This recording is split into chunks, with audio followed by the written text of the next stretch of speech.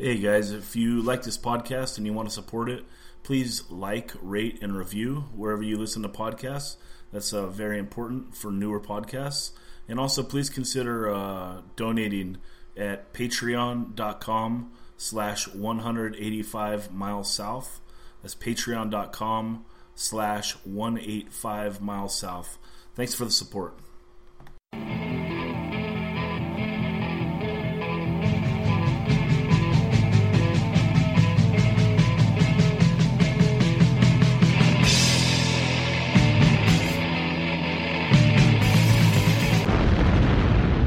"185 Miles South", a hardcore punk rock podcast.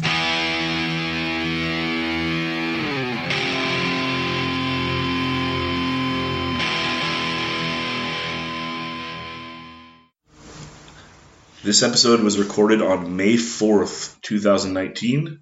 Today we have Tim from Amenity, House of Suffering, and Adult Crash. Missing any? Nope. You jammed a song on Tit Wrench. Yeah, that's true. So, Tim is very similar to the guy I had the first week, Joe Rebus, in that I hate to say you're older, but you're older. And you're like a rad positive energy that everyone's excited to see around, and he seems so friendly and welcoming to everyone, which is awesome. And also kind of crazy because you've seen it all, right? You started going to shows in the early 80s and you're still interested, which is like inspirational that you find merit in like a youth culture. I do. Definitely. Yeah. So when did you start going to shows? I mean, in the early 80s in high school, probably like, it would have been 83, 82. And shows at that time, at least for me, were random little, local, very local bands. Wasn't necessarily at bigger hall shows or anything. That did come around that same time, but, there were bands who I can't even remember who they were. That might play somewhere in Chula Vista or something like that. Well, where would a band like Battalion of Saints play in like 83 in San Diego? Battalion of Saints, San Diego at the time, there was like Adams Avenue Theater, which is now a fabric store on Adams. There was Fairmont Hall. And I would say most of the time I saw Battalion of Saints was probably at Fairmont Hall. And then Jackie Robinson YMCA. I don't think I ever saw Battalion of Saints play at Jackie Robinson. They were probably broken up by the time Jackie Robinson started getting going, but primarily at a place like Fairmont Hall. And they were drawing about how many cubes? Oh, I'm not good at numbers, but like were these big ragers? These were bigger shows than the big shows, quote unquote, that you would go to in the hardcore today. But Fairmont Hall held a few hundred people, so I don't know. Fairmont Hall might have something like 300-400 people, but I could be wrong with that. Adams Avenue had twice as many, at least, of that. Adams Avenue might have, over 1,000 people, like, bigger bands like, say, the Dead Kennedys, Black Flag playing there. And all these bands came through. And, what do you mean? They came through down into San Diego. The ones I mentioned, yeah. San Diego was always, though, kind of, at least for me, kind of dry for the bands that I really wanted to see. Which was who? Well, like, I wanted to see, like, for instance, Negative Approach. Almost got to see them in San Diego in the early 80s. And saw, ironically, with the Oxnard connection here, ironically, I saw Dr. No in their place. But, I remember Negative Approach was the band that was like, oh my God, because I wanted to see, and so I did see at that time there would be bands that would come through, like, say, 7 Seconds, Youth Brigade. But, we wanted to see Negative Approach. We wanted to see all these East Coast hardcore bands that really never came anywhere near quite this way. Maybe they'd skip and go to Los Angeles. Yeah. But, instead there was a lot of like English kind of punk bands, Abrasive Wheels, who honestly I would not know Abrasive Wheels if we were listening to them right now. Sure. I'm not knocking that, but it just wasn't the taste for 17-year-old. Yeah, you wanted the crazy shit. I wanted the stuff from DC and Boston. Yeah. And so we'd get stuff like that.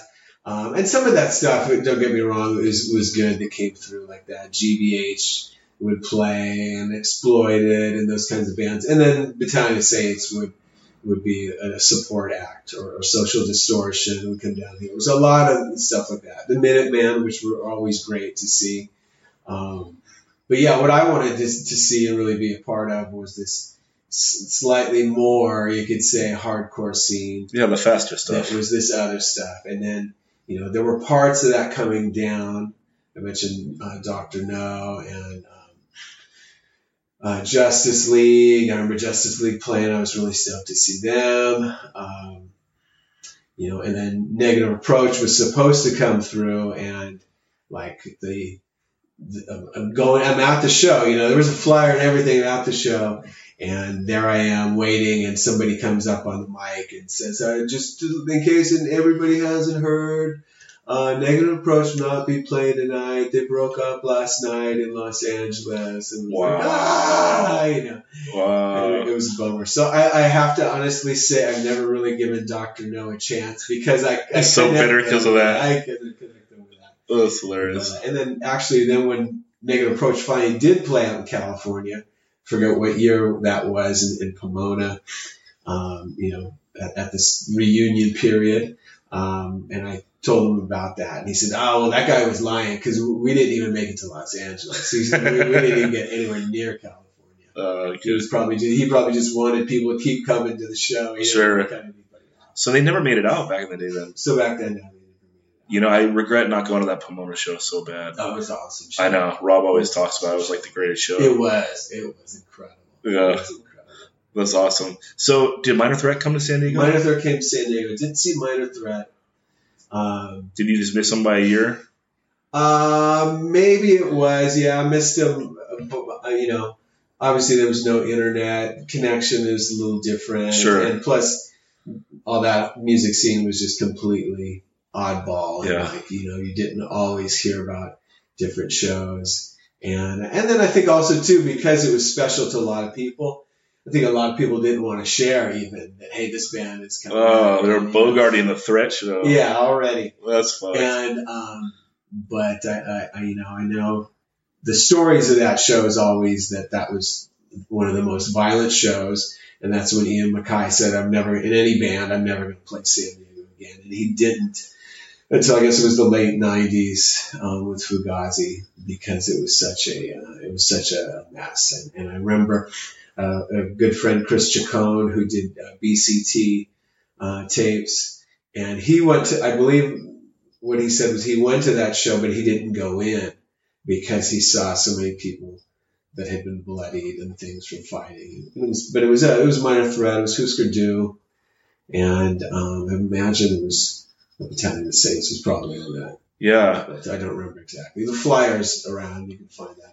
That's kind of a rep of San Diego, that it was always maybe a little more violent. And why do you think that was? Do you think it's that there's so much military culture here, and then also you have like the East County, you have you have a convergence of military, beach culture, and then also like that East County vibe. So it seems like it's like a trifecta of meatheadedness. Yeah, there was a lot. There was also though, because when I think back, not even to hardcore, but when I think back to life in say 1980, and I wasn't going to shows in 1980, or I think of life in 1970 something. San Diego was very downtown, for instance, you were at the end of the road. You were downtown. Downtown there were still some old buildings there. Now, of course, it's all gone, but there were all these motels. There were people that lived downtown, a lot of mental health issues, a lot of people out on the streets. Not quite the homeless thing that has in downtown now, but lots of people in these motels. And there was lots of drunk sailors downtown or up in Oceanside. drunk Marines, and lots of prostitution and different things down there. It was a much dirty, seedier town than it is today. And I think San Diego just I think that was part of it. That was when people started using the term slow death, and I think that was because when you looked at San Diego, it was like, oh my God, Yeah. it was in bad shape, and so that's how when I think back on just San Diego in general, I think of those kinds of things, and I think of the way, from the 70s there was this, things started slowing down, coming to a halt, and then the 80s were coming in a lot faster. And, and when I say 70s coming to a halt, I mean after the 60s, all this upheaval, all this going on, and then it all got kind of shut down with drugs, and things started screeching to a halt, and then the 70s, the 80s kind of crashed into it.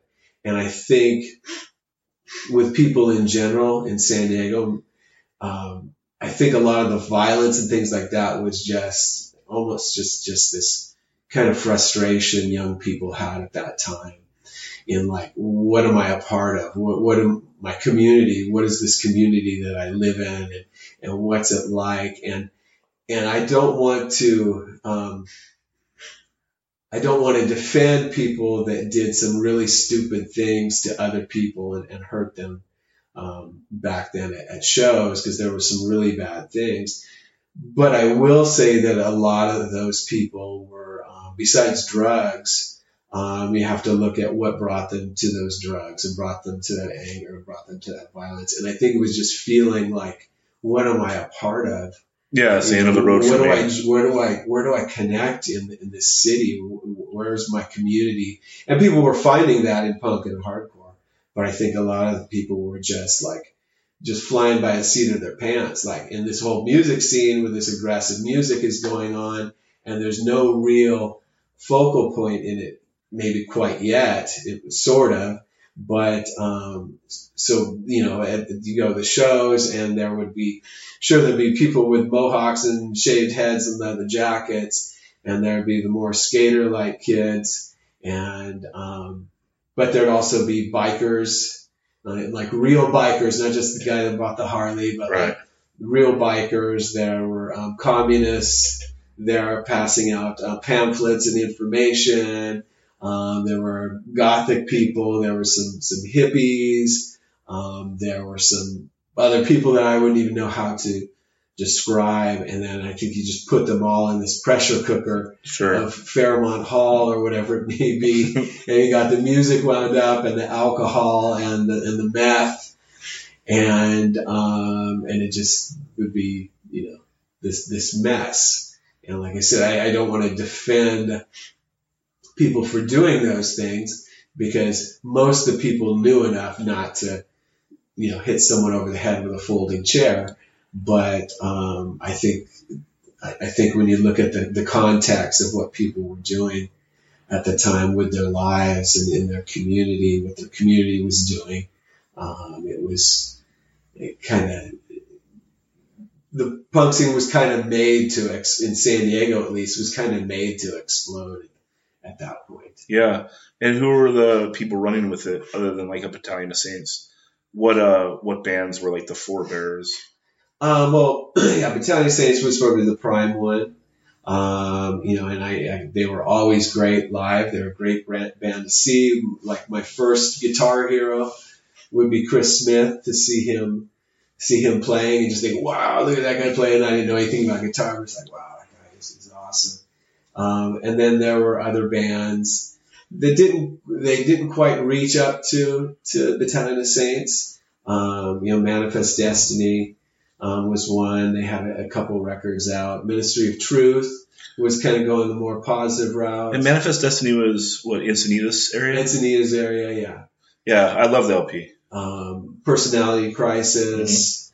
Mm-hmm. And I know I'm forgetting a lot of names, but there were a lot of local bands that didn't go too long, but at that time bands just didn't go long. Yeah, well, a year in the lifespan of a 16-year-old punk kid is a long time. Pretty damn long. Yeah. Pretty damn long.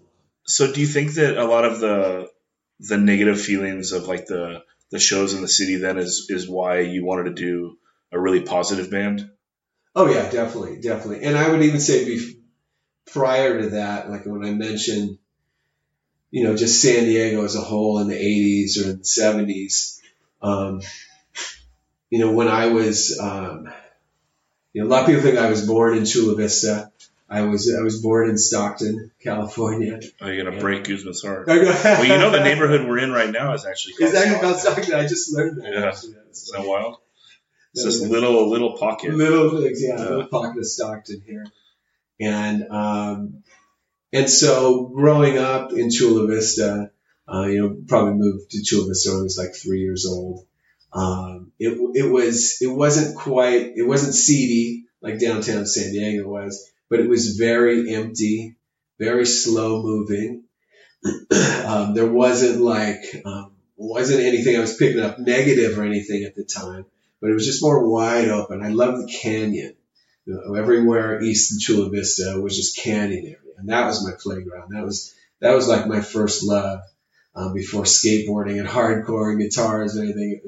It was the canyon, and we'd just explore for miles. We'd be little kids. So would you just ride your bike out there and 7, then go explore? 8, just hiking out there, 7, 8, 9, 10 years old, and we'd hike for miles out in the canyon. And our parents knew it too, but you didn't think anything was going to happen, and nothing did. But by the time the 80s came around and everything started getting developing, and I can remember seeing the canyon just tore up, and they were going to be putting homes in and everything. And I can remember standing there, and there was a man in a suit. I mean, it was something out of a movie. And he was a developer, and he told me that too. I don't remember how old I was. Just less than a teenager, and he told me he was a developer, and they were putting homes there. And I really wanted to tell that guy off. Yeah. But I was a little kid, and I learned from my parents, don't talk that way to people. But I think that's, for me, was kind of one of the first times as a human being where I was really kind of feeling like some angst. Yeah. And so I'm like, there were other things. I saw war on TV and Sure. things like that, but this was like really personal. But yeah, this is your backyard, and something that's changing. You have no control over it, and you feel it's changing. Like history is moving the wrong way. Yeah, it's a backslide a little bit. Yeah, why is this happening? And so, so I think that was part for me. Also being, as a kid, I can remember elementary school. Some guy, I totally remember the scene that's at the edge of our playground at school, and we're all getting out of school, we're leaving, and there's a van, and I remember it was playing Take a Walk on the Wild Side on KGB, and had this van and some guy, to me he was a big kid. He was, in hindsight, he was probably 17. Sure. But he was like, hey, and he said it mockingly, hey, dude, want to buy a lid? And I just remember thinking, and that was it. I remember thinking, I'm never going to do drugs. I'm never going to drink. And screw these guys. And then there were lots of, post hippies. They weren't really hippies. They just latched on to the drugs and all that at the end. And they'd be sleeping out in the park, stoned or whatever. And so I really latched on to this new thing of hardcore. And when I started learning about different bands like Bad Brains, I read something about Bad Brains. First of all, that they were black. And when I saw punk through Skateboarder magazine or whatever it may be, I wasn't sure. And I saw pictures of the Sex Pistols, and they had swastikas, and I didn't understand. And would I be okay with this? Am I accepted? But I learned about Bad Brains, and these guys are black. Well, then I guess it's okay for me to be there. And Minor Threat, then learning about, there's this band, and they're talking about straight edge, and I was already checking out hardcore at that time, and punk bands at that time, but then that could just kind of seal the deal. And then definitely then with Amenity, it was like, yeah, this has got to be something positive, because when I was in the early 80s in high school, I was already thinking, I was maybe thinking in hardcore, but I was saying, yeah, I want my life to have some positive purpose, some positive intent. I don't want to be the burnouts at the park I don't want to be violent. I don't want to do this and that. What do I want to do? How can I put forth a positive message? And at that time, my interest was really in journalism and editorial cartooning and things like that. And, but that just seemed so far off for a 16-year-old, Sure. you know. And the more I learned about journalism and journalists, it was kind of And so, you know, the next logical step from journalism is, of course, learning to play guitar and starting a hardcore band. Yeah. And was Amenity your first band? Did you play around in other little bands? Amenity was the first one. So the 7-inch is 87. Did you demo first? No. We So you're starting 86-inch, or you we think probably started late 80. I'm not sure. Late 85 it may have been. Mm-hmm. And when we started, it was, and I learned this in your other podcasts of very similar things, is that when we started, it was Sergio, Barry, and I, and nobody had anything else. I had a guitar, and I didn't know how to tune it. Not only did I not know how to tune it, I didn't know guitar had to be tuned. I didn't even know what that meant. I thought these things here are just to hold the strings on it. Sure. And so, yeah, we were just kind of screwing around. Barry didn't have drums. I think maybe he had sticks, and he was just like hitting the pillow. Just hitting the pillow, and we're just trying to make something. Yeah. And then Sergio said, "Hey, I think I want to buy a bass." And like, whoa, you know, and we bought a bass, and then we got a drum set for, what did we trade for it? I think there was some amount of cash, not much, and something else was traded into it. And for some reason, I don't remember, but $150 on a dog. Yeah, probably not even $150. I don't even think it was that. But so Barry had these drums then, and now we were like, like has been said before, once we were together and like three of us with instruments, wow, it was like, complete noise, I'm sure, to anybody else, but to us, this was just. But you'd still been listening to punk for a few years, so you kind of understood what a song was. Yeah. So, I mean, it came together pretty quickly then. If you're starting in 85 and you do a 7-inch in 87, and it's a very raw sound, but it is a developed sound. You're writing hardcore songs with starts and stops and fast parts and breakdowns and yelling, and it's good. Yeah, we but very raw. We at that was recorded on a little 4-track cassette recorder. Mm-hmm. Bob Byerly with Vinyl Communications recorded it in his backyard, and we had, like I said, we started practicing without instruments, and then once we got going, we played Pete Navarro, his backyard, not his backyard, but his downstairs, sort of a basement that we played in, and us, a band called Reality. The drummer of Reality, Pat, is the drummer of Adult Crash, mm-hmm. and we played in there, and Bob went to that show. Well, actually, I don't think he went to our first show there. Maybe it was the second one. But somewhere in between there, we saw a flyer. And I worked at a surf shop at the time, RC Surf Lines. And I remember a bunch of people came in, skated in, like, hey, check this out. And there's a flyer. And it said something like punk rock in Chula Vista. It was this flyer, and it told about this band, Neighborhood Watch. And we're like, what? Who's this other band? Yeah. And the show is at Vinyl Communication Studio. It's like, what is this? We couldn't believe it. And we're like, well, somebody else is out there in Chula Vista doing this too. And so we all went to that, and immediately there's, just this great bond. And at the time, we were going to all these San Diego shows. Lots more now were happening in Jackie Robinson, Discharge Blast, COC, Dag Nasty, Youth Brigade, all these bands are playing there now. And those were becoming more and more violent, of shows. And so about that point, I think maybe I would say at this Dag Nasty show, there was a real turning point, because it was so violent.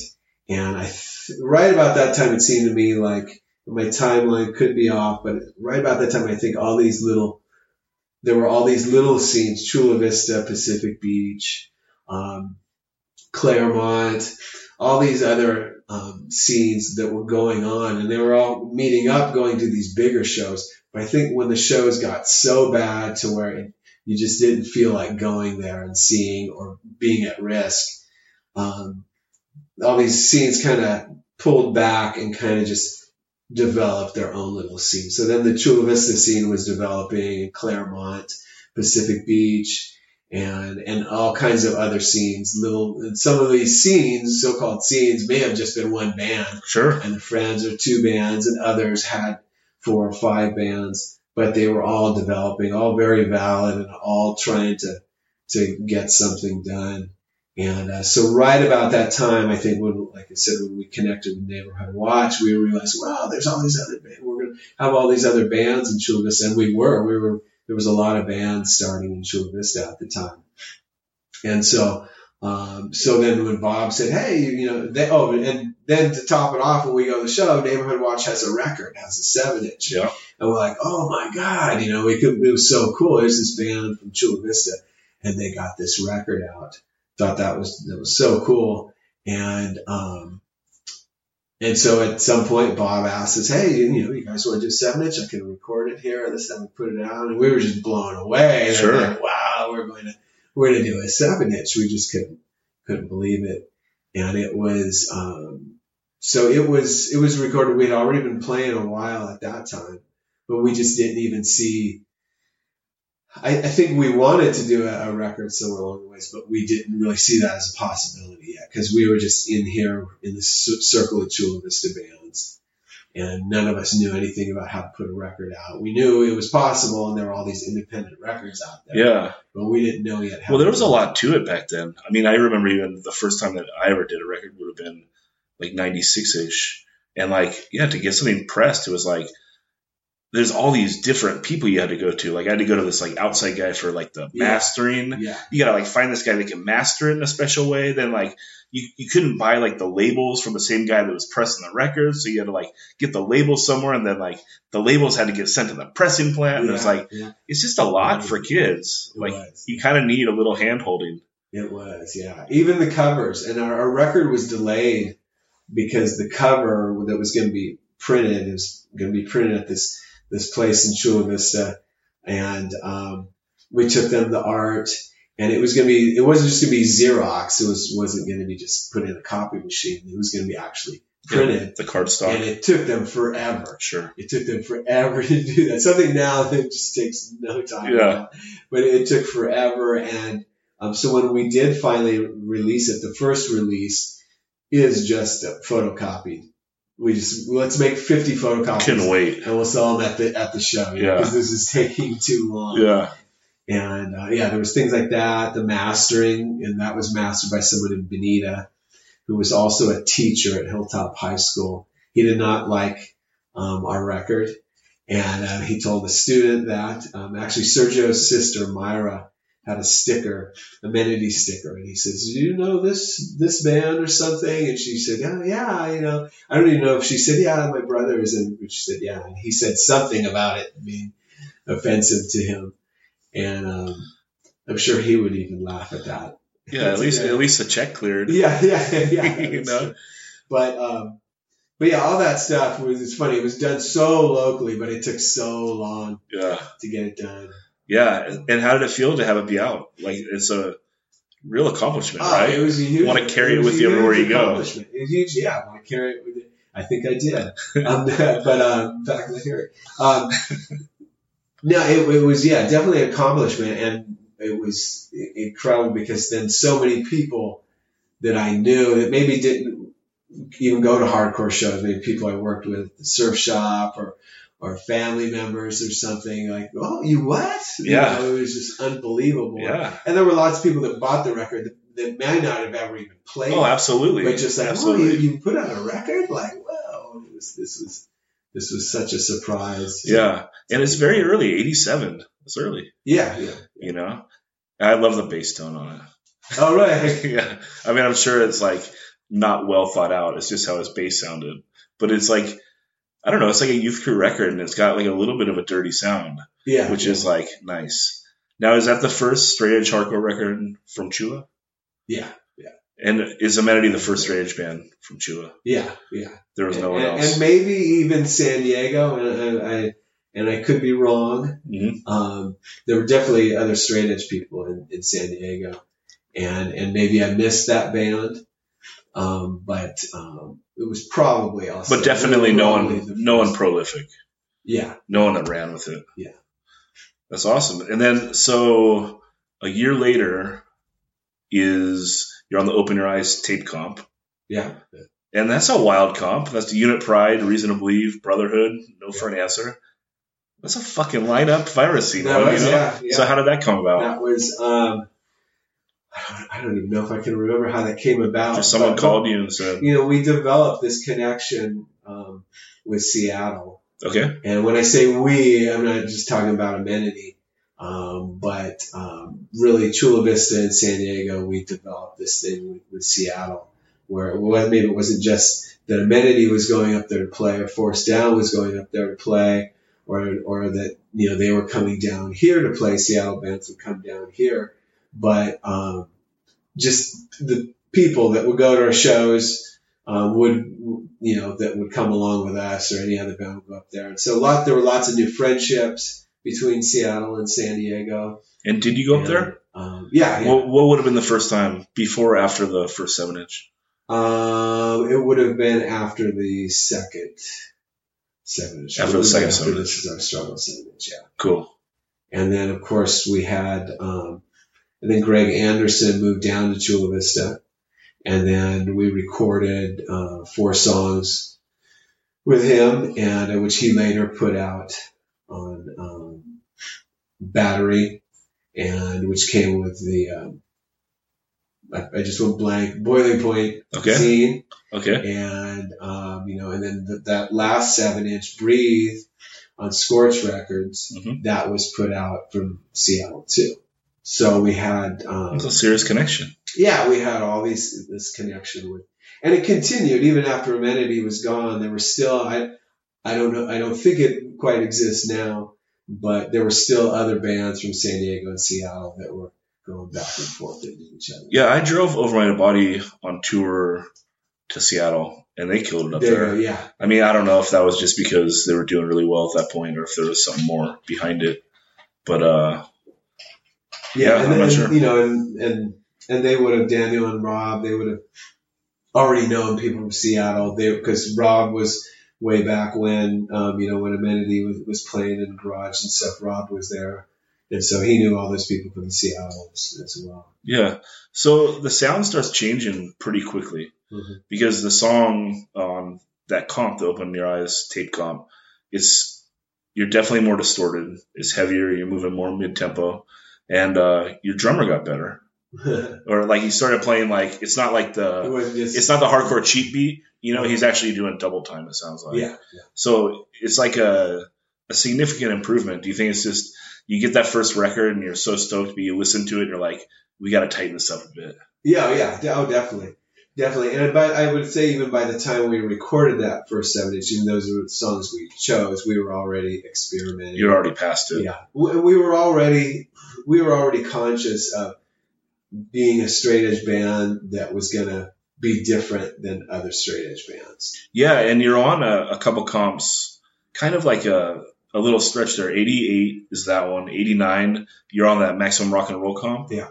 With Screeching Weasel and Nausea and Christ on a Crutch. Another hell of a lineup, huh? Yeah. And that was a song from the Chula Vista 7-inch. Yeah.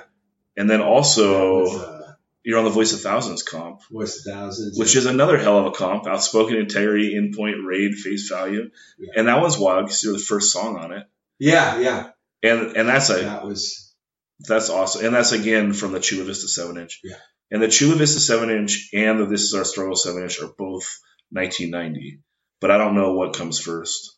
This Is Our Struggle came first. That was recorded at Double Time Studios. Yeah, out there in El Cajon. Yeah. Excuse me, not Double Time. I got that totally wrong. Okay. Not Double Time, no. Mix Masters. Okay. I was way off. We've never recorded a double time. Mix Masters studio, and I don't even remember where that was. But Mix Masters, there was an engineer named Joe that worked there that was really good to work with. He was learning, we were learning. Joe is actually a Grammy Award winning engineer now, engineering for like Green Day and No Doubt and, Holy cow. and all these huge bands. But yeah, that came first, and then came the recordings that were used on the Chula Vista 7-inch. Although that was a cassette demo. You know, it was good. We called it a demo. It was good enough quality to put on vinyl. Mm-hmm. But we put it out on You cassette. put it out as a cassette first, and then it later came out. Yeah. So, but This Is Our Struggle came before But this that is tape? our song came before that. It's hard putting this all in, You know, in yeah, literal, yeah. you know? It's hard But to it's do. cool. And by the This Is Our Struggle 7-inch, I mean, your sound is fully developed. Yeah. You're doing like, it's more mid-tempo. It's like a unique sound. You got these wild, like screechy guitars behind some of it. And how did you guys like kind of settle into that sound? Who were your influences like around that time? Well, I think one big difference is it was change of singers. Okay. Robin was our first singer. He was probably started when he was like 16, Sure. maybe even 15. And he left us for his girlfriend, who he was not spending enough time with. And he made the right decision because they've been married ever since, and they have 2 kids. Awesome. And they're doing really well. But it is the classic, Sure. you know, gotta leave the band, you know, Sure. to be with my girlfriend. So Robin left at that time, and then somebody named Chris Squire, who was from Pacific Beach, he saw us at some show, and he was the one that connected Mike Denny, who became Mike Down, Mhm. to us. And Mike, don't quite remember. Mike, I think he called Barry our drummer. Somehow we connected. Sure. That was, I think, was the big turning point in our sound. Although we were starting to write some things different, and experimenting with our sound, then now we had somebody who vocally had different ideas as well that was going to be thrown into the mix. So Mike, I think, played a big, even though he wasn't playing guitar or anything like that, he played a big part in that too. Just his presence was different. His interests, his influences were different. You know, at the time, I think, you know, there was so much like youth crew, straight edge bands, and we loved all that stuff, and we would play with those bands, but we wanted to throw in all these other things that we were interested. You know, Bad Brains has always been my favorite band, and from them I started learning about all these other types of music, different guitarists that I would learn from, and you know, you kind of learn about, get into one band and you learn about their influences, and Sure. you listen to that and like, oh wow, and that opens up a whole new door to something else. So I think there was a lot of that going on. For Barry, I would say right about that time, that would have been Mike's first show. Mike's first show was with Scream, and we played with Scream. We got a call from Scott Bartoloni, who was in Heroin and some other bands. And Scott did Tied Down Productions, and he called me and said, yeah, you guys want to play a show? Scream is going to be playing, and I'd like to have you guys in bill. And I don't know if I had ever really met Scott in person at that time, but he just got my number and offered us this show. And then he said, but I heard you don't have a singer. I said, oh no, we got a singer, and yeah, we'll be there. And I had never even heard Mike hadn't even come to our practice. Yeah. Yet, but we were gonna try him out, but it's pretty much a done deal just because we want to play with Scream, you know. So fortunately that worked out really well. But I would say also at that show, a big difference, you know, his name gets dropped in just about everything nowadays. But Dave Grohl was playing for Scream at the time. Yes. He's a 17-year-old high school dropout, you know, running away with this band, and he was a really heavy hitter, really hard drummer, and I remember that specifically having a big influence on Barry, just saying, "Whoa, did the drummer for Scream? Oh my God, he hit so hard!" And it was very. I think it was a big turning point for Barry to see that. And of course, who knew who the guy would end up at that down point. the road? But there was a hint of it, that's for sure. So yeah, I think that's when a lot of things. And was there a crossover with like the Force Down band and your band? Did Mike play for both? Yeah, Mike played guitar in Force Down. Do you remember when they were starting compared to you guys? Force Down was probably would have been after This Is Our Struggle. Pretty soon. Yeah, it would have been after that. Obviously a shorter lifespan, but it would have been I think 89 or 90. And how was that? Like 90. having a guy break off and do another band? Was there any weird feelings about that at all? No, I don't think there was weird feelings. I mean, we were still playing a lot. Menady was still playing a lot of shows, and so no, I don't think so. It was kind of the way a lot of bands were going back then. Everybody had their quote unquote project. Their main and then their side. Yeah, their side. And Force Down was his side project. Yeah. And it was kind of, to me, I do think it, at that time there were way too many side projects. Everybody was saying, "Oh, we're going to do a side project." My thought was always, well, why don't this other thing you want to do, why don't you just incorporate it into your other band? Sure. I can understand the appeal of a side project though, but it's kind of like a lot of bands, they had this sound, and then there was something else they wanted to experiment with. It wasn't that far off, but they didn't feel like they could incorporate it. And you think they should have just taken a risk and done a little of that in the main band? I think that's fair. Yeah. So how is Amenity doing? Like, how many kids are you drawing, do you think, after This Is Our Struggle? Well, we were playing everything from, garages, a lot of garages, a lot of backyards, and then the more, I might call hall shows, say Scream. That was probably, 300-400 people maybe. You're doing like main support on those shows? Yeah. Yeah. There were, at that time, there weren't a lot of bigger hardcore acts coming through. At least not like today, you'll have a bigger club and some band is coming, and then they've got there was nothing quite like, say, Gorilla Biscuits a few weeks ago. Sure. Nothing like that going on. But there was, the acts that were coming through that you could call bigger: Verbal Assault, Judge, Chain of Strength. Bands like that, Bold, were coming through, but they were all playing in the garage. We were all playing Del Mar's Garage, which was just south of Chula Vista in South San Diego. And it was just a garage. It was just your basic. Was it a 3-car garage? 2-car garage. 2-car garage and with a washer and dryer. All right. And, some boxes of things being stored. And that garage had... it would be ridiculously packed with kids. Everybody would come out soaked.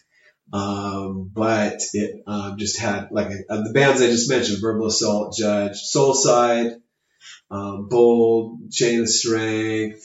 All these bands would be coming through and would play. They'd ask to play in Del Mar's Garage. So cool. And yeah, it was incredible. I got Soulside played there one time, and they loved it. And they told us how much they loved the show and loved playing there. But you kind of, they're just being nice. It was a good show, definitely, but they're just happy to play somewhere, And I got a call months later from Pete in Verbal Assault, and who I did not know. But we loved just Verbal out of the blue. Assault. Well, yeah, just out of the blue. You can tell. I think Verbal Assault's a big influence on. Oh yeah. On the second 2 7 inches. Definitely. Yeah. And Pete called, and he said, "Hi, I speak to Tim Gonzalez." And I said, "Yeah, this is Tim. Hi, Tim. This is Pete. I'm in a band called Verbal Assault, and I was calling about playing the show. And Bobby from Soulside said, he played in the garage, and he said it was a good show." And I'm like, "Who is this?" And he said, "This is Pete. I'm in a band called Verbal Assault." And I said, "Oh, hey, Pete. Hey, this is HR. Bad Brains. Yeah. And then it's just, there's silence, you know? And then I'm thinking, I said, this is Pete from Rome. I said, yeah, this is Pete from Rome. He told me the same thing again. Oh, yeah. And then he told me that that Bobby from Soulside had told us that they played there and that it was the best show on the tour, which made, you know, we joke that they must have had a really bad tour. But no, it was a great show when Soulside played. And he said, yeah, so we want to play that garage. And so it's like, yeah, definitely do that. We'll get you on the bill. And we got them in the bill, and it was an incredible show. And it wasn't Verbal Assault playing a garage. It was Verbal Assault playing. They may have well have been on a stage with full sound system and hundreds of people out there, but they were in this garage with a washer and dryer, and, oh my God. And you know, mom and dad sticking their head in occasionally in the back door. And it was just, they just gave it their all. And, you know, I wish I could have seen that. Incredible show. Just Trial's top 5 for me. Oh, right. Yeah. I love it. Definitely. So it was an incredible show. And they were nice enough, and I don't know how many bands do this, but because we did that for them, then they got us on the bill with them at Gilman Street and then up in Seattle. So we played those 2 shows with them. And, how did he go over? And you know, and it was such an incredible trade. We get sure, you get in the show in the garage, and they give us Gilman Street and Seattle. And excuse me, not even Gilman Street, Seattle. It's Gilman Street, Seattle, Spokane, and Canada. Wow. And just being nice guys. Hey, you guys did this for us, and so we're going to give you these shows too. And would that have been your first time going to NorCal? That I believe that was the first time. Yeah. Well, no, not to NorCal, but to Seattle. To Seattle. Yeah, but yeah, you but played Gilman before? Street a few times before. Yeah. Played up there, and you know, Del Mar's Garage. You know, No for an Answer, local bands, Outward, Misguided Children, all these other bands would play in that garage. It was a great place. We were really lucky to have that place, and for Del Mar, who lived there, we were really lucky to have him and to have his parents. Well, it is a place that you can see all these great bands, and you're also sheltered from the violence there. Right? Yeah, definitely. Like there's no fuckery. No, there might have been a little hints of it starting to well up, but it was shut down. You can keep it out. It was shut down real fast. It was much more manageable. And when I say shut down, it wasn't like, hey, motherfucker, I'm gonna kick your ass. Right. It was none of that. This is not the time or the place. It was, not the time or the place, and everybody understood that. People would, okay, I'm gonna chill out. I'm gonna calm down. So we didn't have those problems. Yeah, but in the early '90s, it's still going on. All the craziness. The violence? And I would say it pretty much fizzed out by that end. You know, the bigger shows, the Jackie Robinson YMCA shows, they were great shows, but they were all violent, and they all just kind of fizzed out. That whole by the forced down amenity time. By that time, and by the time all these little smaller scenes started coming together and playing more shows together at different places. Most of these different places, there would only be like maybe 1 or 2 shows there, and then we moved to something else. By that time, that whole other scene, what was called the slow death kind of scene, that whole scene just kind of phased out. Kind of, you know, a lot of that still existed, but it definitely was not the main hardcore scene at that time. Yeah. You guys do another comp. This one's on Evolution. Yeah.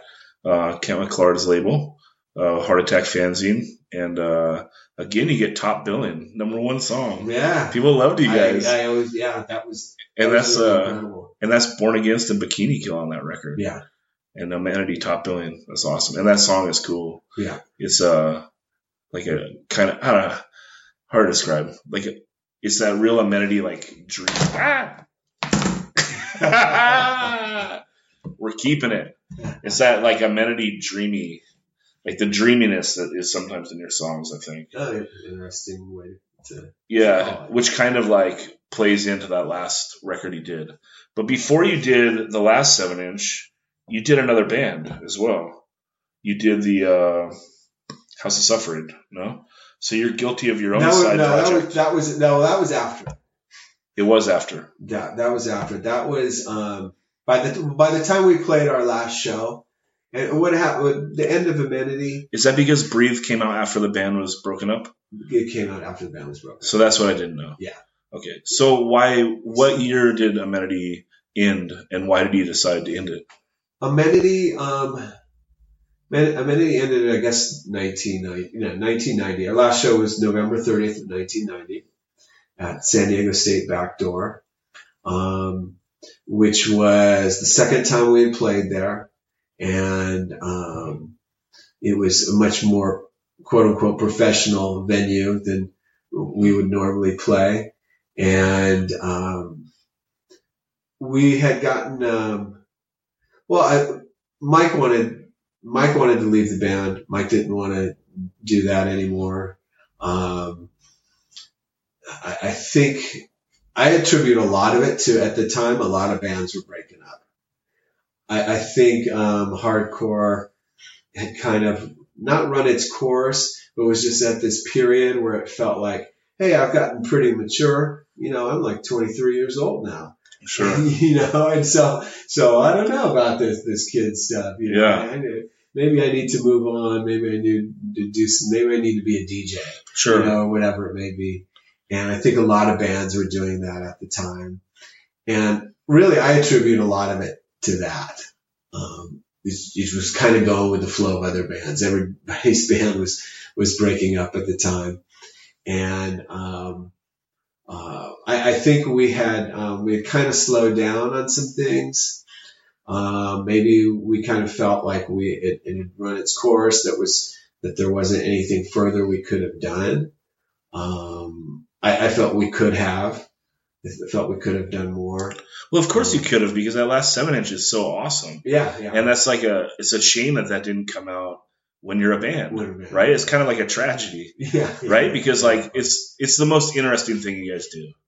Would you agree? Yeah. Like that 7-inch is the most interesting piece of music that Amenity puts out. Like it sounds like nothing else, it just sounds like this band writing something unique. It sounds like Amenity. Yeah. Right. And that's a shame that it's cut short. So of course there was more you could do, because you put out that 7-inch and let people hear the songs. Yeah. Because I really think we kind of evolved into our own little thing. It wasn't going to be like our own scene, and it wasn't like, oh my God, there's nothing ever sounded like this before. But I don't know if you should sell yourself short there. That's very I don't know if there is stuff that sounded like that before. It's interesting. Well, what I mean though is it's not like I think we had created our own sound. Sure. And you could say this fits in the hardcore genre. It's not the same tempos or this and that. It's pushing boundaries it's unique. Yeah. But what I mean is that like lots of bands, they do something different and they think they've just completely changed the history of music. And I don't think we would go that far, but I do think we sold ourselves short on that. We did create. Well, you didn't write The Shape of Punk to Come. No, we did not. No. Thank God. I know. And no, I think we did sell ourselves short in that respect. That it was. But again, I kind of because it goes back to what we were saying earlier. Lifespan for a hardcore band at that time, at our age, we felt like we were veterans. We've been together for 4 years, right? Which back then is a long time. Now you look at 4 years, like, well, whatever. No, I know. But it kind of felt like wow, we've been doing this for so long. Yeah, and you would have been around what age in 1991? Would have been 20 something. 20 mid-20s? Mid-20s maybe. Yeah, I mean that's the apex of like hardcore washed up, right? Yeah. I mean, I remember being 24 and just being like a piece of shit, washed up, thought I'd seen it all, like I was rude to people, I was fucking 24, it was 15 years ago. It was terrible, And yeah, I mean, same thing, right? You've been in this band for 4 years, you're in your mid-20s, and it's like you're washed up, kind of. Yeah. But then you pull through it and you realize, like, God, we're so lucky for every single little thing we have, right? Yeah. Every record that you get to put out, every time you get to jam with someone, anytime that you get to like express yourself through music, like it's so finite. It is. Like yeah. tomorrow, you could just turn around and no one wants to play with you anymore. Yeah. And then it's like, wow, I'm never going to get to strum a guitar to a drum beat. Yeah.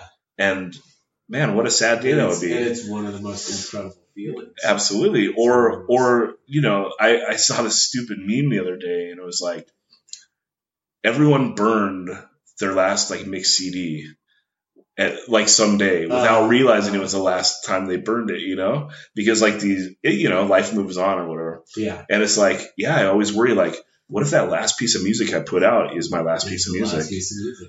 Yeah. So I don't know. I think the lifers are the ones that pull out of like that mid-20s, I know everything funk, and realize like how special everything is. Yeah. You have to realize that. Yeah. And that's for life in general, or it's just going to be really miserable. Well, that's the other thing too, is you need some outside hardcore perspective, because like you're an old man in hardcore at 30, and it's like, in what other aspect of life would that ever be? Like 30 is like you're still a kid. Yeah. You know, like 40, 50, like these are like the prime of your life. Yeah. But hardcore, it's like you're a fossil. Yeah, that's it. You know. So Amenity breaks up, and how did you feel? Like you're just kind of, was it heartbreaking? Before, I would no. You know, I wish Amenity had continued. But before we even, before that last show, we had already decided, Barry and Serge and I already decided we were going to keep going.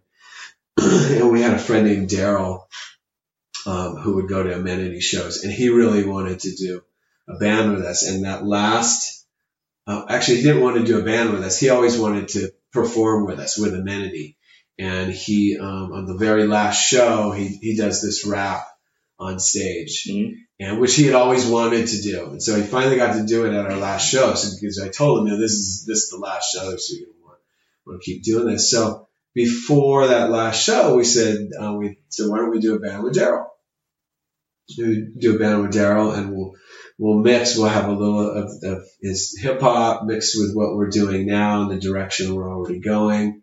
And so we had already had that set. I don't remember if we already had songs by that show, but we had already decided that's what we were going to do. And that would become House of Suffering. And that would become House of Suffering. And House of Suffering then, with Daryl, continued for maybe a year. The 7 inches are a year apart. Yeah. And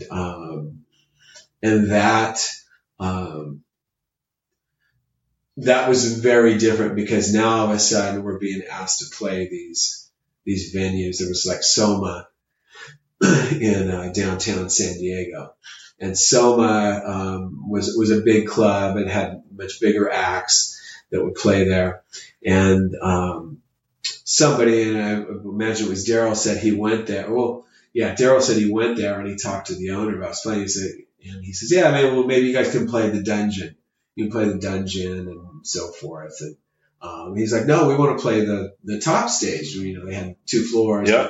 You know, the beginner acts at the bottom, and upstairs was dancing and stuff like this. And so that was a very different stage. And I don't remember exactly if we started by playing the downstairs thing, but it was a big deal, and it was very different because we were on 91X before that show sometime. And there was a call. Somebody called in and said, why are you guys playing? And maybe that she wasn't that angry in her tone, but she didn't like that we were playing Soma. Okay. And she had good reason to. And she said, they're not an all ages venue. They're this and they're that. And they weren't all ages at that time. They weren't all ages at that time. And we did say, though, that our show was going to be all ages. Mm-hmm. And we told them it needs to be all ages. But she didn't think we should play it at all because they weren't all ages. And I still agree, if you can get a club to play for all ages, then do it, regardless of what they do during the other shows. But because we were very strictly all ages. So that was very different for us. Now we're getting.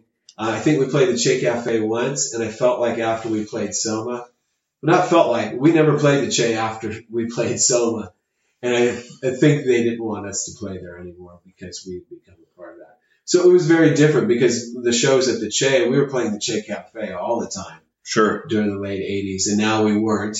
Sure. We weren't being asked to play anything at the Che. We had people questioning us about where we were playing. It was very different. It didn't hurt or anything. I knew we were in a different field now. Did this happen after the first 7-inch came out? This happened after well, during both, yeah. Just during the time span of the band. Completely remember, but yeah, during the time span of that band. And so that was something very different to have been a part of the scene at the Che to now not playing there, and to be a band that was of the people. Right. And now we have people questioning us. No, you shouldn't do this, shouldn't play there. And they were all very, very valid comments from people that questioned these things. But and we stayed an all ages band, but it was different because now we're up on the main stage at Soma, and we had, different Bad Religion, bands like that we would be playing shows with. Really? That were, much bigger at the time. So you played with Bad Religion in like 91, 92? Something, yeah. That's awesome. And then we had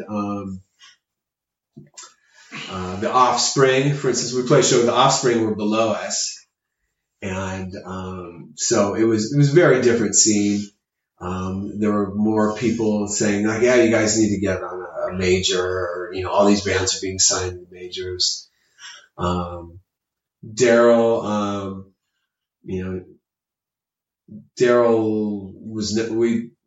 left. We had Daryl leave the band, and there was an incident, with his girlfriend that we couldn't support and didn't want to be to be a part of the band. We love Daryl, and still today, Daryl passed away 4 or 5 years ago. But and we remained friends. It was a little bumpy, but we remained friends. But he was no longer in the band, and at about that time too, it was kind of like, I think House of Suffering, the mix of rap was very mild. We didn't want to overdo it, and it was perfect timing too, because right about that time, then all these bands were doing this rap thing. And we was like, oh no, we don't want to be a part of that. Yeah. Like, we should talk about the music a little bit though, because it is like it's a pretty hard right turn after like the end of Amenity to that. Like the first House of Suffering 7-inch, it could be like pretty big nowadays. Like there's such a resurgence of like that, that 90s hardcore, and kind of like a lot of the 90s hardcore that I don't remember being like popular then, like the Biohazards and stuff. Yeah. I don't really remember them being like a huge hardcore band. I remember them like kind of playing outside of the scene. Like I never saw Biohazard like play a hardcore show necessarily out here. Yeah, it's kind of a little more metally. I think maybe there was like a little more crossover. So like the worship of like the Biohazards and the Life of Agony is like, I don't know. These are just bands that they didn't affect me in the 90s. Yeah. I liked them musically, but I don't know, I didn't really feel like they were hardcore type bands. But that first House of Suffering sounds very Biohazard-y for 91, which is pretty wild because that's like kind of the Biohazard era. You might have like beat them to a little bit of that sound, And then the second record is like, it's kind of another right turn also. Like it moves away from like, the first one's a little more raw and a little more like old Biohazard, and the second one is like more of is cleaner. Like, I don't know, it sounds like maybe you spent a little more time in the studio, and it's more of like leeway-ish without like the fast parts, just kind of like I don't know, like that's the sound I get off it. Do you disagree? No, I don't disagree. No, it definitely cleaner sound. Part of it, of course, is going to be where we recorded at. But part of it, when we started House of Suffering, that was one thing we said as far as songwriting goes and playing, is we're going to tighten up everything.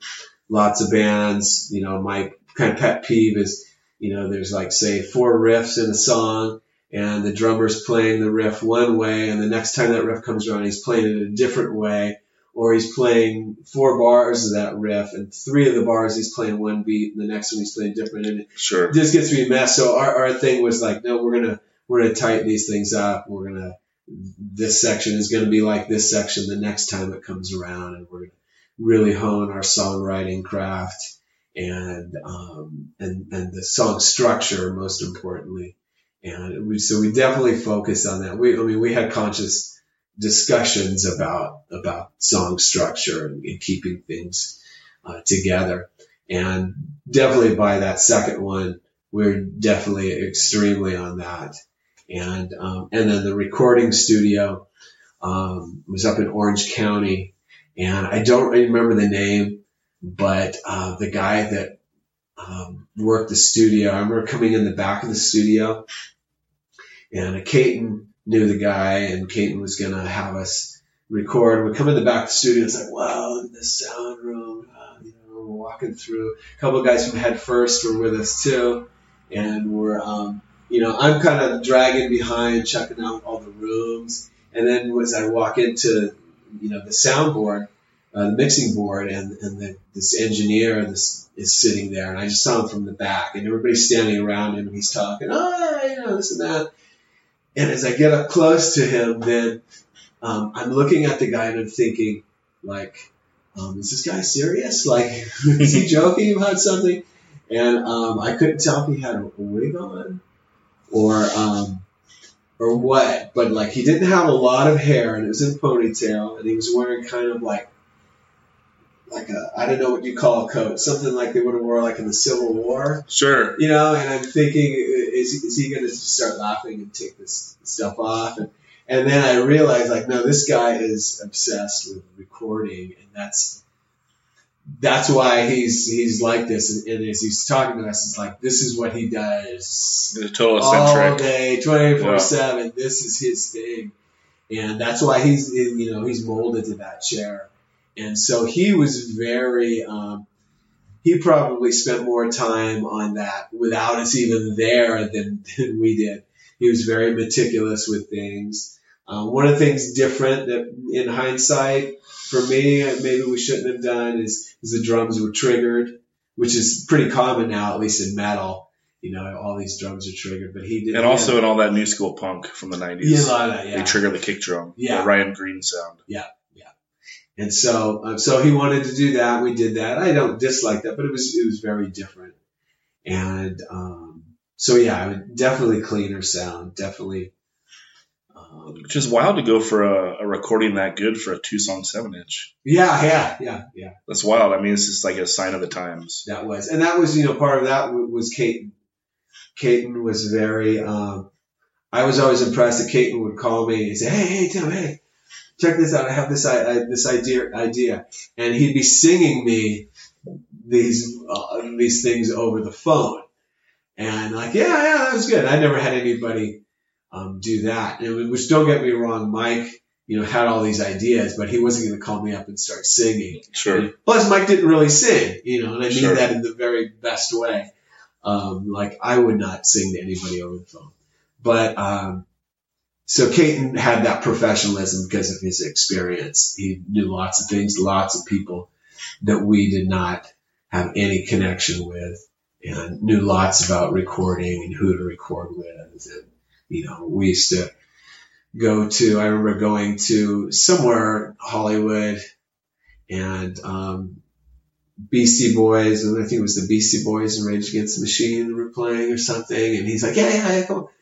Let's go. I can get us in. And we went to the back, and here's this guy. I didn't know who he was at the time, but it was the bass player of Megadeth. And he's, Caton, what's up? Oh, yeah, this and that. And then a little while, walk a little more, and then there's Mike Watt. Caton, what's up? And that was always, anyway, in San Diego. Caton comes to San Diego, and every corner we turned, there was somebody that knew Caton. Yeah. And they weren't just fans. They were people that knew Caton.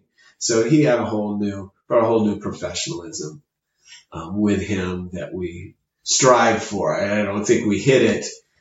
Definitely not where Kate was at, but he brought us a lot of new experiences that we wouldn't have had without him. Yeah. And what do you do for the next 20 years musically? You have a giant gap on your Discogs. Big gap. Between, so the Amenity, like, discography CD comes out in 94. Yeah. And then you do Adult Crash in 2014.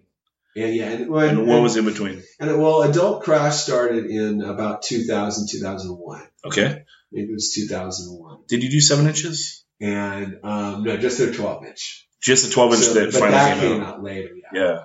But, no, in between there was me, sitting on my bed playing my guitar. Yeah. And you got to have a career too at some point, right? Yeah, at some point, yeah. And there was a little Amenity reunion. We played a few songs at Unbroken's last show. Mm-hmm. And that was, I don't remember what year that was, but that was in there too. And then, of course, the next Amenity reunion, but there was that small one. But during that time, what was important to me, it was very important to me, actually, and I think really brought me to the next period, was, I was still into hardcore. I wouldn't go to shows as much, I wouldn't go to shows as much, but I was still into hardcore. It was different for me then at that time. A lot of the bands were doing these kind of quirkier kind of styles that didn't quite grab me.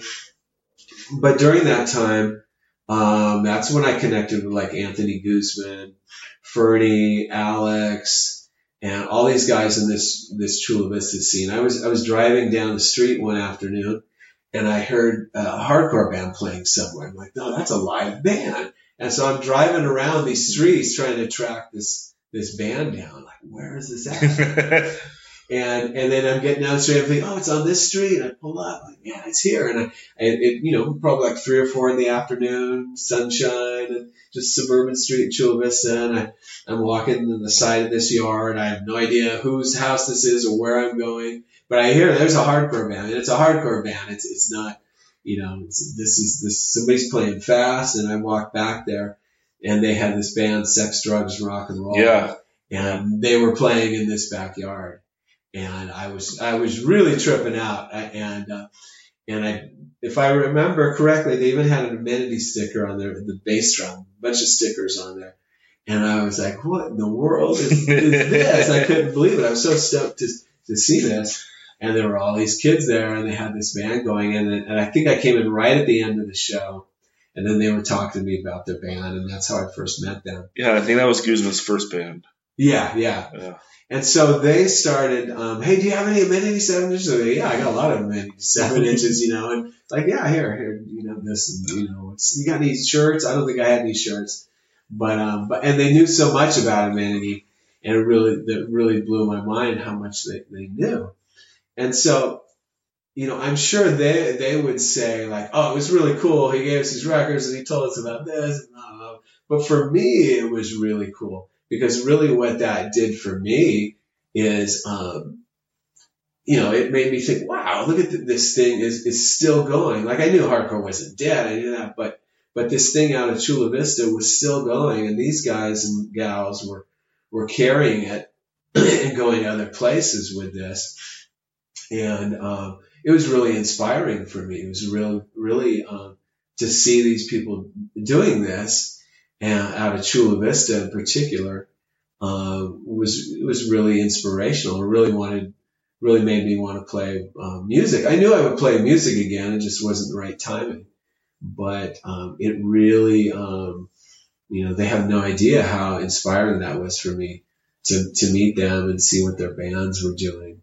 And that was really, I wouldn't say it started Adult Crash, but it kind of helped me speed up to that point when I would start doing Adult Crash. Because I think one of the things that it did that was really different, I think, where hardcore was going at that time, is it was being much more accepting of people over 23 years old. Sure. You could see these people, they still like these other bands. And it kind of validated that it wasn't just this little trend, it was an actual culture. Mm-hmm. And, to be in a part of a culture, it doesn't mean it ends at this age. it means it's a culture. It's going to carry on. And that culture, you see, I think you see that more in, say, like New York hardcore or San Francisco, places like that, where you see these bands and people that are still part of something, not as much in San Diego.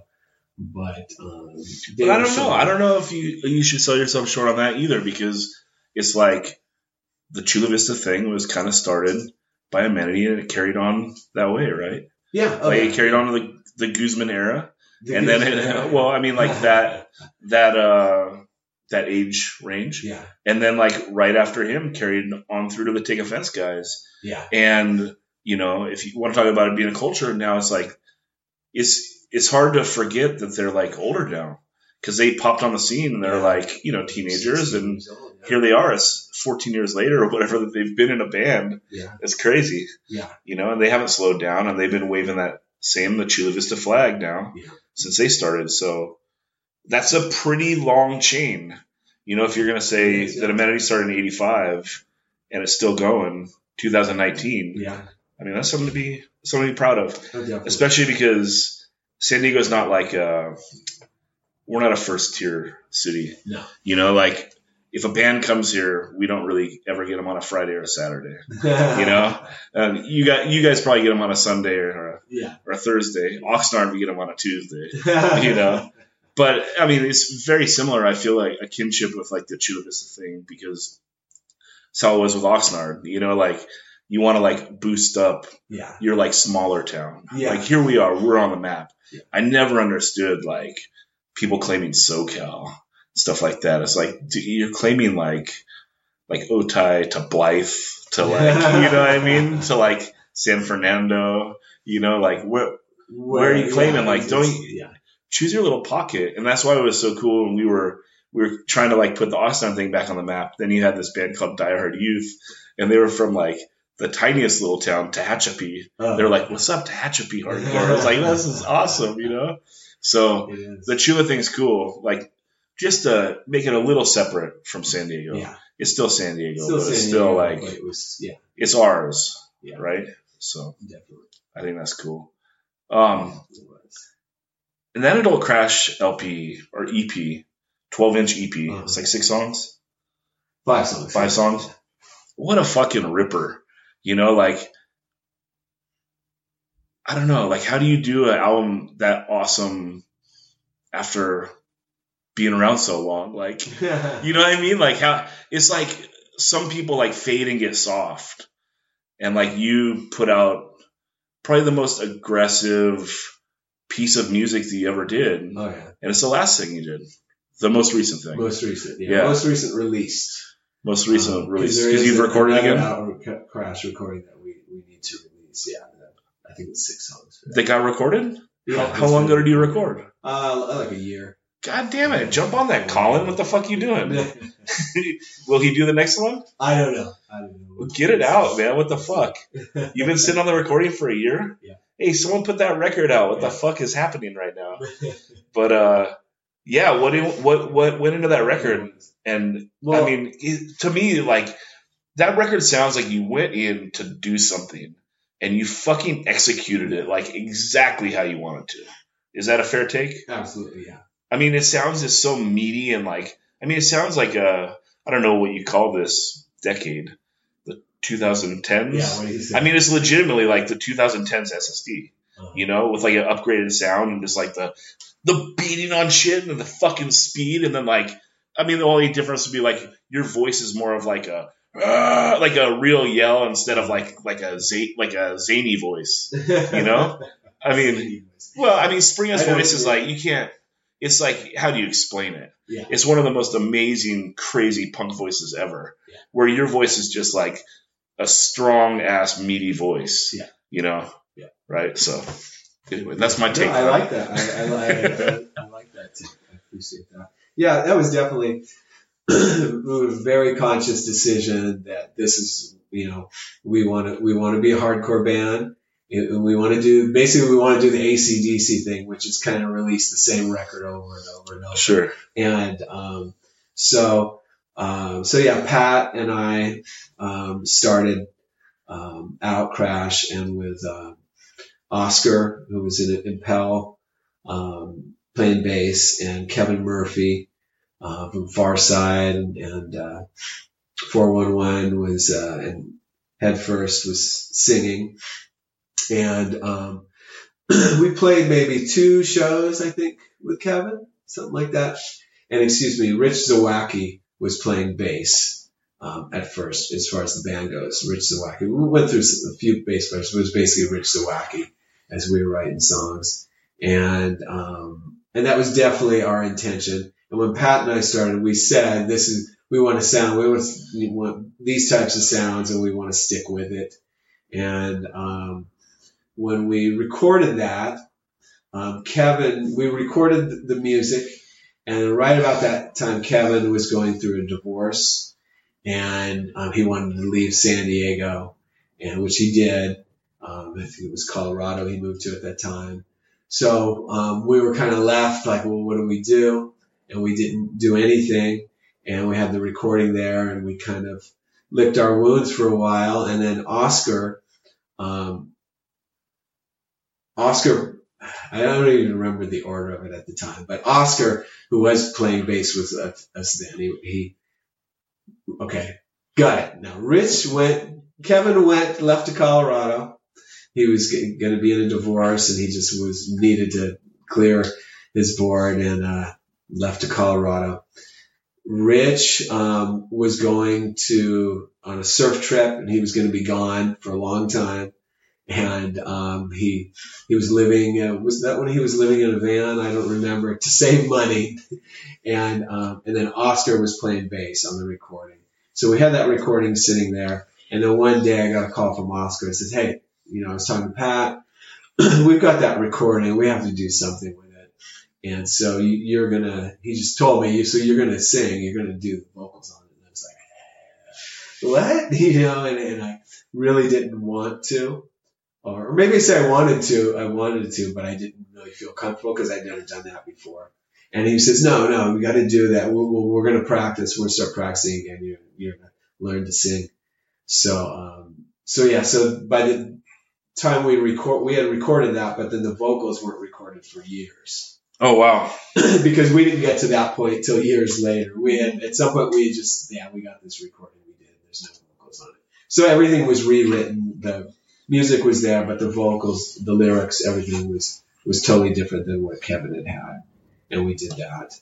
And that was our intention, because at that time, hardcore in San Diego become much more metal, much more some quirky kind of things, lots of weird sounds, and lots of things going on that maybe we didn't want to play, and we wanted to play real straight up hardcore, and so we did, and like I said, we did it for a few shows with Kevin, and then we had a huge break, not because we wanted to, but it just happened out that way. And then we got going again, and so on. It's awesome. I don't have much else. I guess, someone actually told me, this is an interesting story, tell me if it's true or not. I heard you kicked POD out of the San Diego hardcore scene. I didn't kick him out of the San Diego hardcore scene, but I think what they were talking about is Mitch had this, what we called Mitch's basement. It wasn't really a basement. It was like split level house, and he had this room where he played shows, where we had shows. There were, again, lots of big bands for hardcore at the time would play there. And I don't remember who was playing, but I don't remember. Or maybe it was House of Suffering that was playing, because they used to come to our shows. But a couple of them just started pitting, and were just not doing it the right way. And I'm open to people's interpretations, but you don't try to hurt people, and you don't do things in a way where you're going to hurt people. So I stopped them. I told them that's not what you do here. That's not why we're all here. And didn't kick them out, but they were very understanding, and everything worked out well. Okay. That's funny that someone told you that. Well, that's a good story, though, right? That's like... That is, yeah. Well, anything else you want to brush on?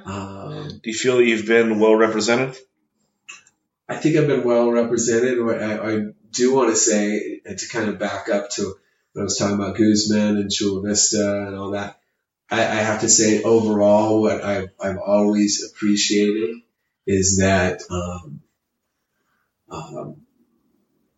lots of times people want the older guys to respect them and their band and their scene and so forth. And I've always tried to do that. But what else what I really also respect is the younger people, and I hate talking that way. There's not a way to say it, but I really appreciate that the younger people that want me to see their band and want me to check out their band or their recording. And so over the years, it's always been, oh yeah, this is my band. We're playing here, this and that, and I just always appreciated that they found some reason that it would be worth telling me about their band and hear their recording, check them out live and all that. And, I've had, Adult Crash, we're obviously older than the rest of most of the bands, not all, but most of the bands we play with. And I always just, I just really appreciate and admire all these quote unquote younger people that are willing to share their scene with me. It is part mine, but it is probably more theirs at this point, and I always appreciate and respect that. That's awesome. Great. And thank you, Zach. I'm honored to be on this. I heard your other two podcasts, the first two. I'm waiting on the other ones, but I really enjoyed it. Awesome. Appreciate that. To be a part of it. Yeah, I'm so happy to have you. So, thank you. Yeah.